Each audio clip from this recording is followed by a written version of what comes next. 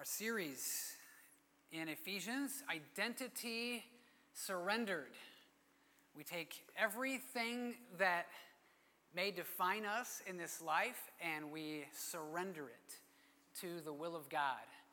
Even as strong as the labels of husband and wife, they are not our chief identity. We surrender those identities to the will of God. Did you see that? Did you hear that in what was read? Some challenging words, probably as some would hear them or receive them, perhaps some controversial words this morning. I want to start out. I don't feel qualified to preach about marriage because mine isn't perfect. And nobody's is. So if you think somebody has a perfect marriage, you're reading it wrong. They don't. And we're all sinners working through this, and we need help. And it's not that we're not growing. It's not that there aren't good, strong marriages. Of course there are. But yesterday was special for Julie and for me. It was 22 years of being together. I told a friend about that. I said, hey, today's the anniversary. We're going to go out later. And a friend says to me, how many years? I said, 22 years.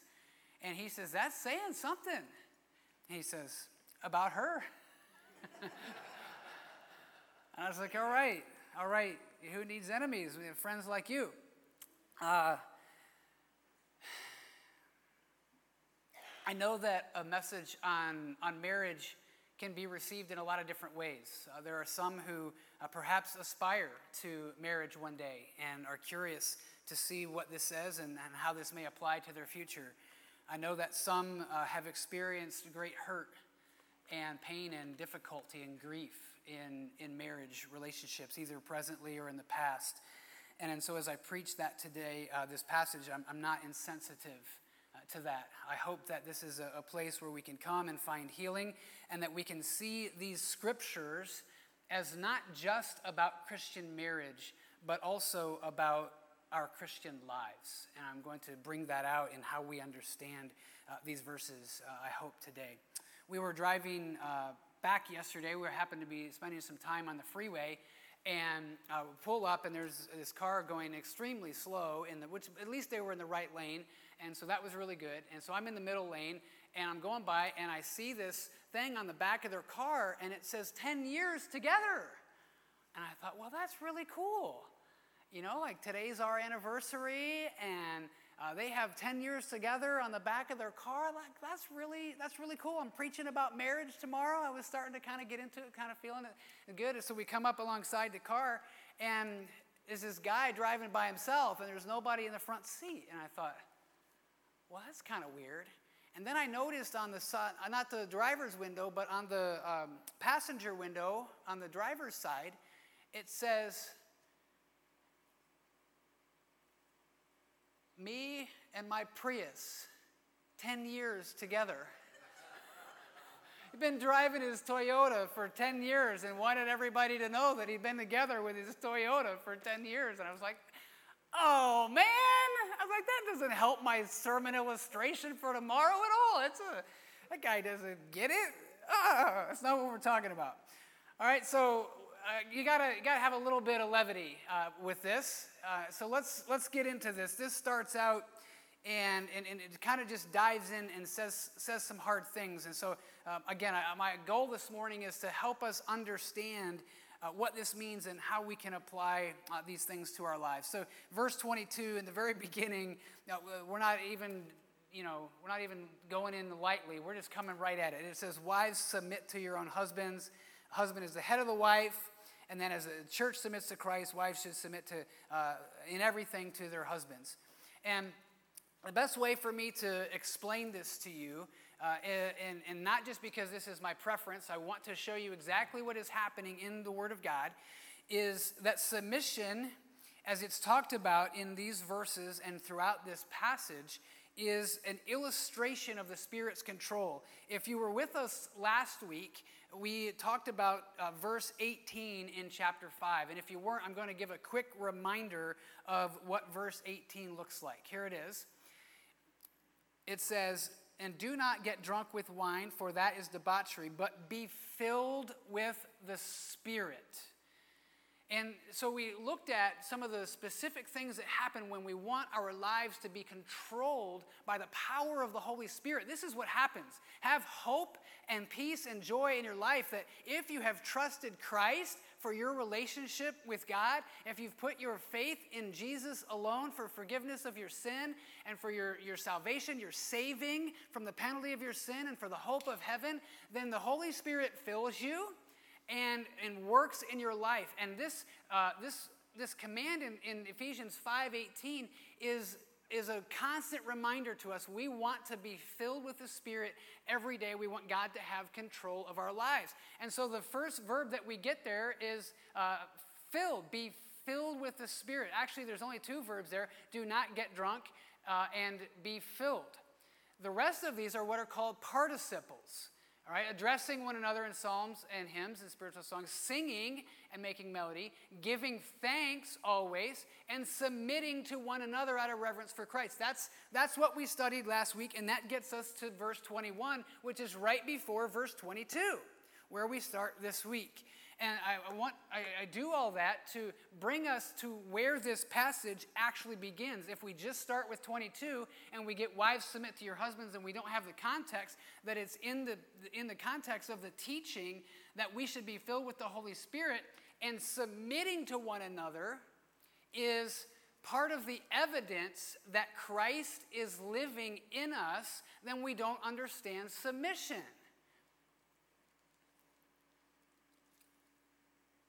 Well, part of the evidence that I'm following Christ and that the Holy Spirit is filling me is that I can give up what I want and consider another's desires, wishes, and wants. That's in a general sense. In a more specific sense, it means I can also submit my life to another's input or leadership. Or I can submit my life to another's interests. Part of this is Christian living in general. Can I see somebody else's point of view? Can I see somebody else's interest? Can I be under somebody else's authority? As a grown adult man, can I have somebody in the name of Jesus Christ tell me what to do? That is part of submission. Can I take correction or rebuke? And can we maybe agree on a decision that isn't my favorite, and that's what we're going to do? That's submission in a general sense. And so Ephesians 5:18 to 21, it gives us that. And I have to show you that last line, submitting to one another out of reverence for Christ, because if you take verse 22, which is going to be here at the top of our screen, if you take verse 22 where it says, "Wives, submit to your own husbands," in the Greek text, the word submit isn't even there in verse 22. The English repeats it just for our own help, okay? Because he's talking about submitting, and it's there in 21. It just continues the thought in the Greek. Wives, to your own husbands is what it literally reads in the Greek. So he's talking about the concept of Christian submission, about the Holy Spirit being in control of our lives and us learning how to submit to one another. And then the illustration that he gives is in Christian marriage. That's exactly what is happening in these verses. And so in verse 22, it doesn't even say the word submit. The English borrows it to help us follow and understand. But it's an illustration. Wives, to your own husbands as to the Lord.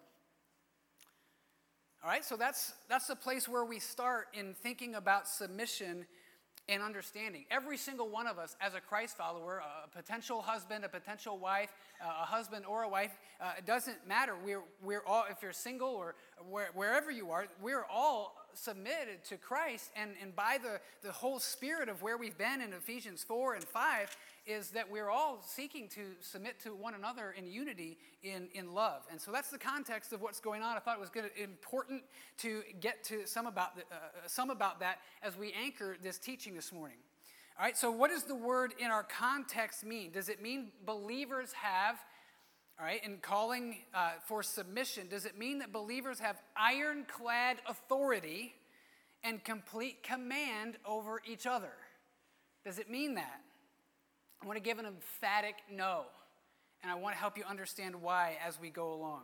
The one sure way to mess this word up and to mess up Ephesians 5:22-33 really is to start talking about somebody having absolute power over somebody else. All right, stay with me. Don't let this confuse you. I want to get to the nature of the word submit. What does it mean? In the Greek, does the word submit imply power and authority? Yes, it does. When Jesus sent the disciples out, they said, even the demons submit to us. It's the same root word in the Greek. And so there is authority that is meant and illustrated by the use of the word. But it is the nature of the power and authority and how that authority is gained that really challenge us as we go through this. So in 23 and 24, I'm going to slow down.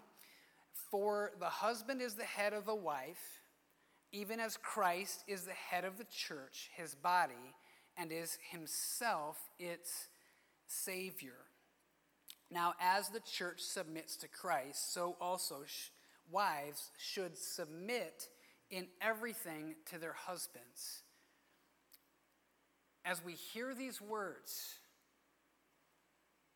I'm going to kind of start at the top of the funnel, and we're going to get more narrow as we go along today. But at the top of the funnel, there is way more going on here than a wife mindlessly obeying everything that a husband says because he has complete power and authority over her, and that they believe that this demands that the wife be obedient to everything that the husband says. There is way more going on than that picture. I really feel a strong repulsion to believers who use these verses to accomplish that. There are numbers of women who have been mistreated on account of these verses. And unfortunately, there have been pastors who have forced them into further harm by staying under abusive husbands because of these verses. And I want you to know that. I want you to be aware of that. That's not the spirit of these verses. It's not how a husband ought to conduct himself. And so men or young men, this passage, in hearing these words about wives and submission, they have nothing to do with you being entitled to get what you want or to have domineering authority over your spouse. I know this is about wives, but I feel really strong today to say this to husbands. Don't misinterpret these verses. I want wives, potential wives, future wives, to see these words and to see how a husband ought to gain the authority by which I believe if this is working properly, women would be glad to submit and to say, I'll follow that lead and we'll go with this, okay? All right, so we're still on point one. I realize that. But we have to get some of this stuff straight because the language is really challenging and its misuse can have devastating consequences. We don't intend for that.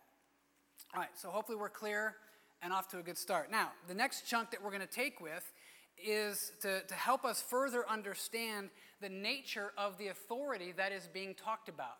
If the word submit does include power or authority in that sense, then how would a husband gain any authority? Paul makes this clear for us.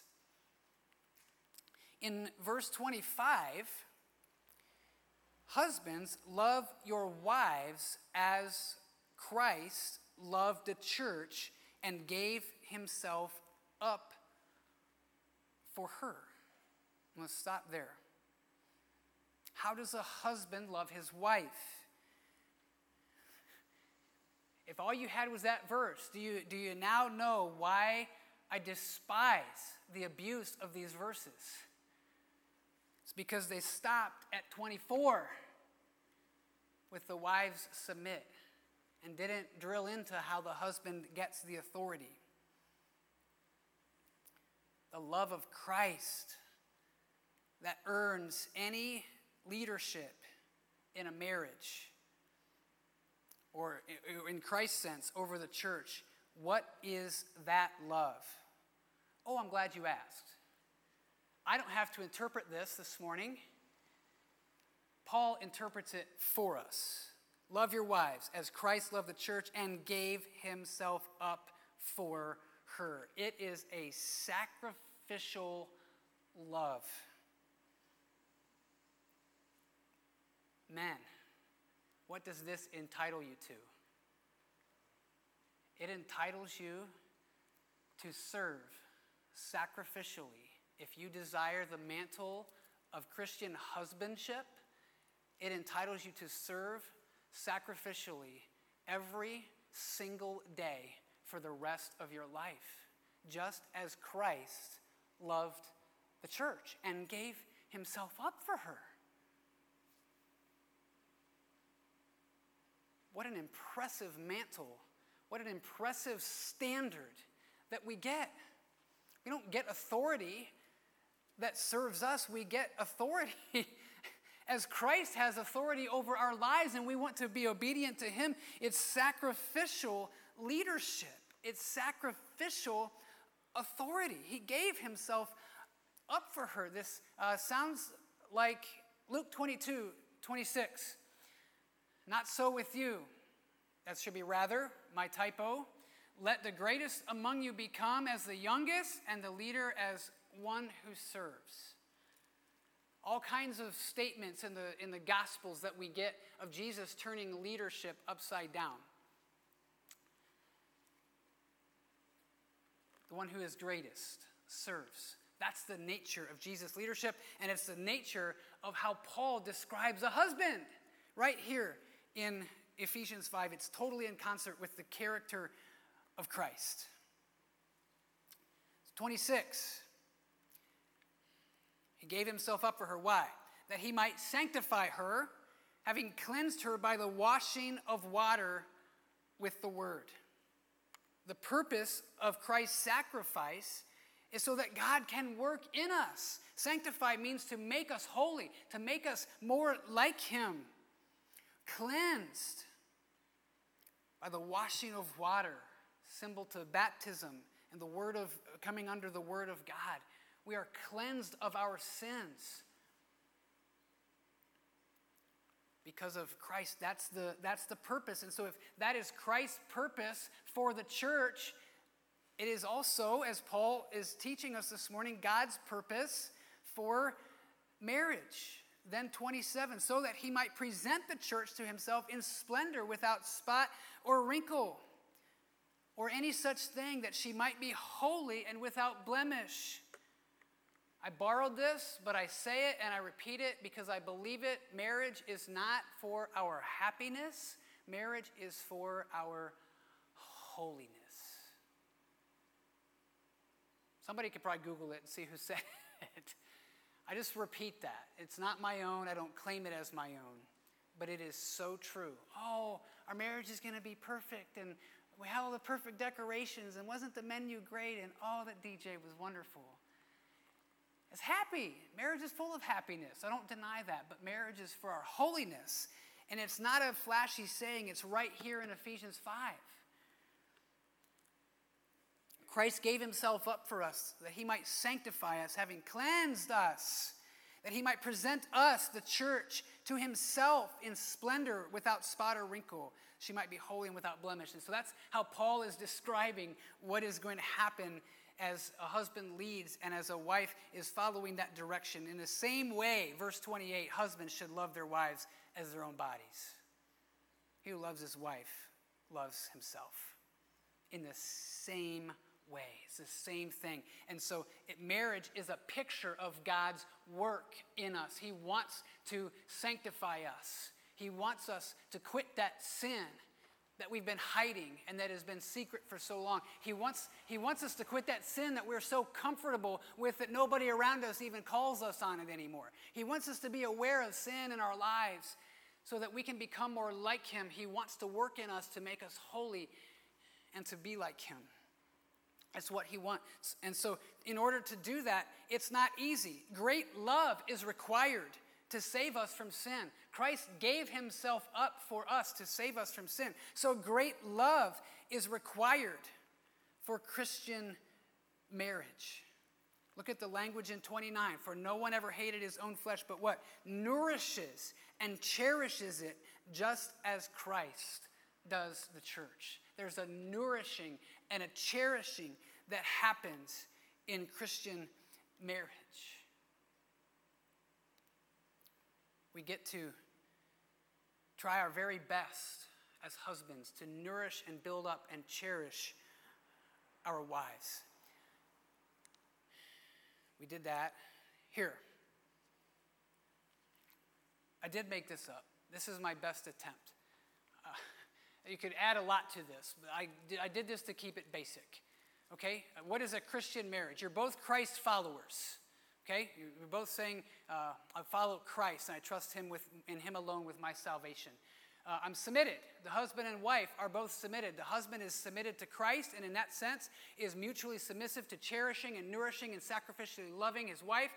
And the wife is submitted. She's submitted to Jesus and she's submitted in that marriage to doing whatever she can do to pray for and encourage her husband in making decisions, setting direction, whatever it happens to be. Sacrificial servant.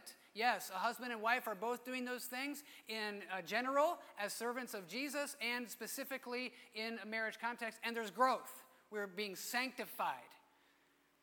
And sometimes what we want to do is we want to say, hey, I'll take the marriage, but I'll leave some things out. A husband goes, I'm not really submitted. I just kind of like to be submitted too. Right? I don't really want to, I'm kind of following Christ, but maybe I'm not just fully looking for the Holy Spirit to be a part of everything I'm doing, and I'm just kind of comfortable and not really growing, and so there's a little bit of a lag here. And then the wife says, well, if you're not submitted, then I'm going to kind of be submitted-ish, and we'll just kind of do that, and I'll reserve the right to be sarcastic and call you out for the things. Is that really, honey, the way that Christ loved the church? Ha! You know, and all these sort of things that would happen. All right? And so we want to kind of leave it all out, and I want you to see the contrast. Christian marriage comes with a high standard. It comes with a challenging commitment. And I hope that you're not scared by it. I hope that you're encouraged to embrace it. Because while it's a high standard, it's never one, and I have in my notes here that Christian marriage can't be less than this and be effective. It can't. There are going to be breakdowns if things are missing from the chart. It can't be less than that. But here's the other thing that it can't be, is it can't be perfect. I want to give you some encouragement. There are all kinds of personalities that make up marriages. This is not about trying to get all men to fit into one personality box in the way they are loving their wives and in their homes sacrificially. This is not about getting all women to look or dress or act or have the same personalities and the same passions and the same giftings of the Lord. It's not that. There are different, and part of me is confessing here because I think at times I may have used to think that, but it's not. A husband can love a wife of multiple different types of personalities. I should say husbands with different personalities. Love wives with different personalities. I'm not speaking of wives as having multiple personality disorders. Don't put words in my mouth today. All right? Yes. So there are all kinds of personalities that make up different kinds of marriages. Husbands and wives. And the goal is not to stuff people into boxes and conform their personalities to a certain personality type. The goal is to conform to Christ. Sometimes the husband has a little bit of a softer style and a more gentle personality, and the wife has more of a strong voice and a strong bent and passion, and we have to work to be sacrificial. We have to work to pray together and to come together and do that. So it can't be perfect. There's all kind of these things that you have to navigate, and that's where the contrast is so helpful. What Christ did is perfect, but what we're trying to do in marriage and in relationship and submission isn't by its nature perfect because we're humans. Okay, so it doesn't mean that women won't have strong voices or contributions or personalities. It doesn't mean that they shouldn't work outside the home or even provide leadership in the home where they have capability and gifting. It means that a husband's sacrifice, they're going to work really hard in the marriage and live every day to not get what they want. And it means that husbands are going to try their best to lead and to help wives according to their gifts and really not try to make them all look the same. Marriage is a big adventure. And it's exciting. And when we embrace these things, we embrace the differences between man and woman in that marriage, and we say, we're going to come before the Lord, and we're going to try to work this out. I'm following Jesus all the way. None of these participles, back to the end of the passage from last week, none of them is perfection. Addressing one another in Psalms, giving thanks always, singing, submitting. None of them is perfection. We need help. And so I hope that you don't use this material today for little needling jokes or to try to get your way. I don't think you should do anything until you answer the questions that this text demands, and here they are. Husbands, honestly, openly, let me encourage you to ask your wife how you can better sacrificially serve in your home, and allow her to say what she wants to say. Open yourself up to that criticism.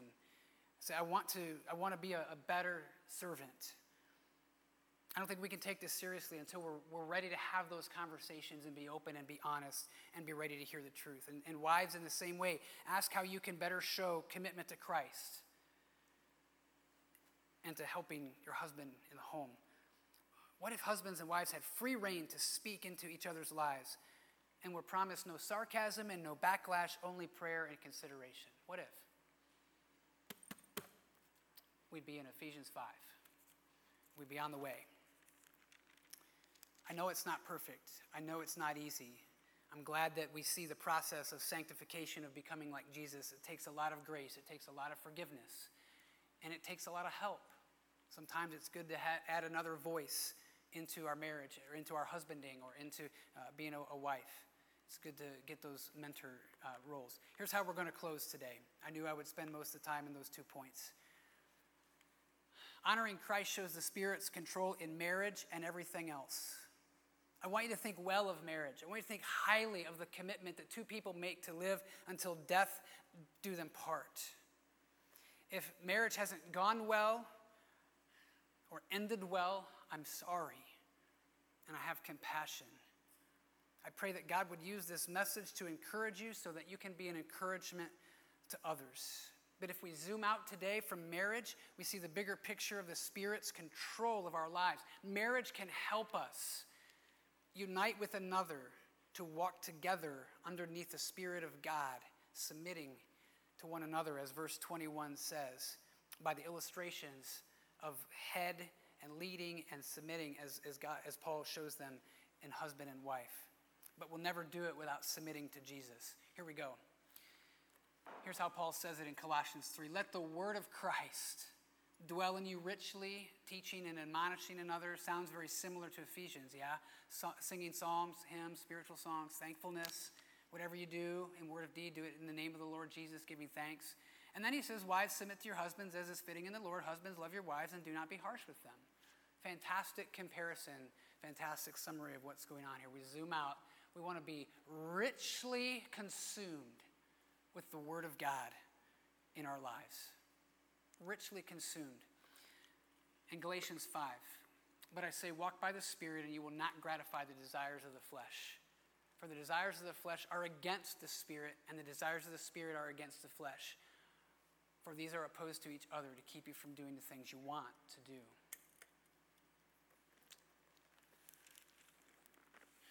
May these be words of truth and power and conviction, but may they lead to conversations that are full of grace and forgiveness and commitment, and I'm sorry, and I want to do better, and I want to help. Can't do one without the other. We need those two to come together. It's the example of Christ in our lives. It's his intention to grow us. And for those of you that are in marriage or aspiring to it, it can be a great encouragement as we're growing together, submitted to the Lord, submitted to one another, the picture that Christ gives to us.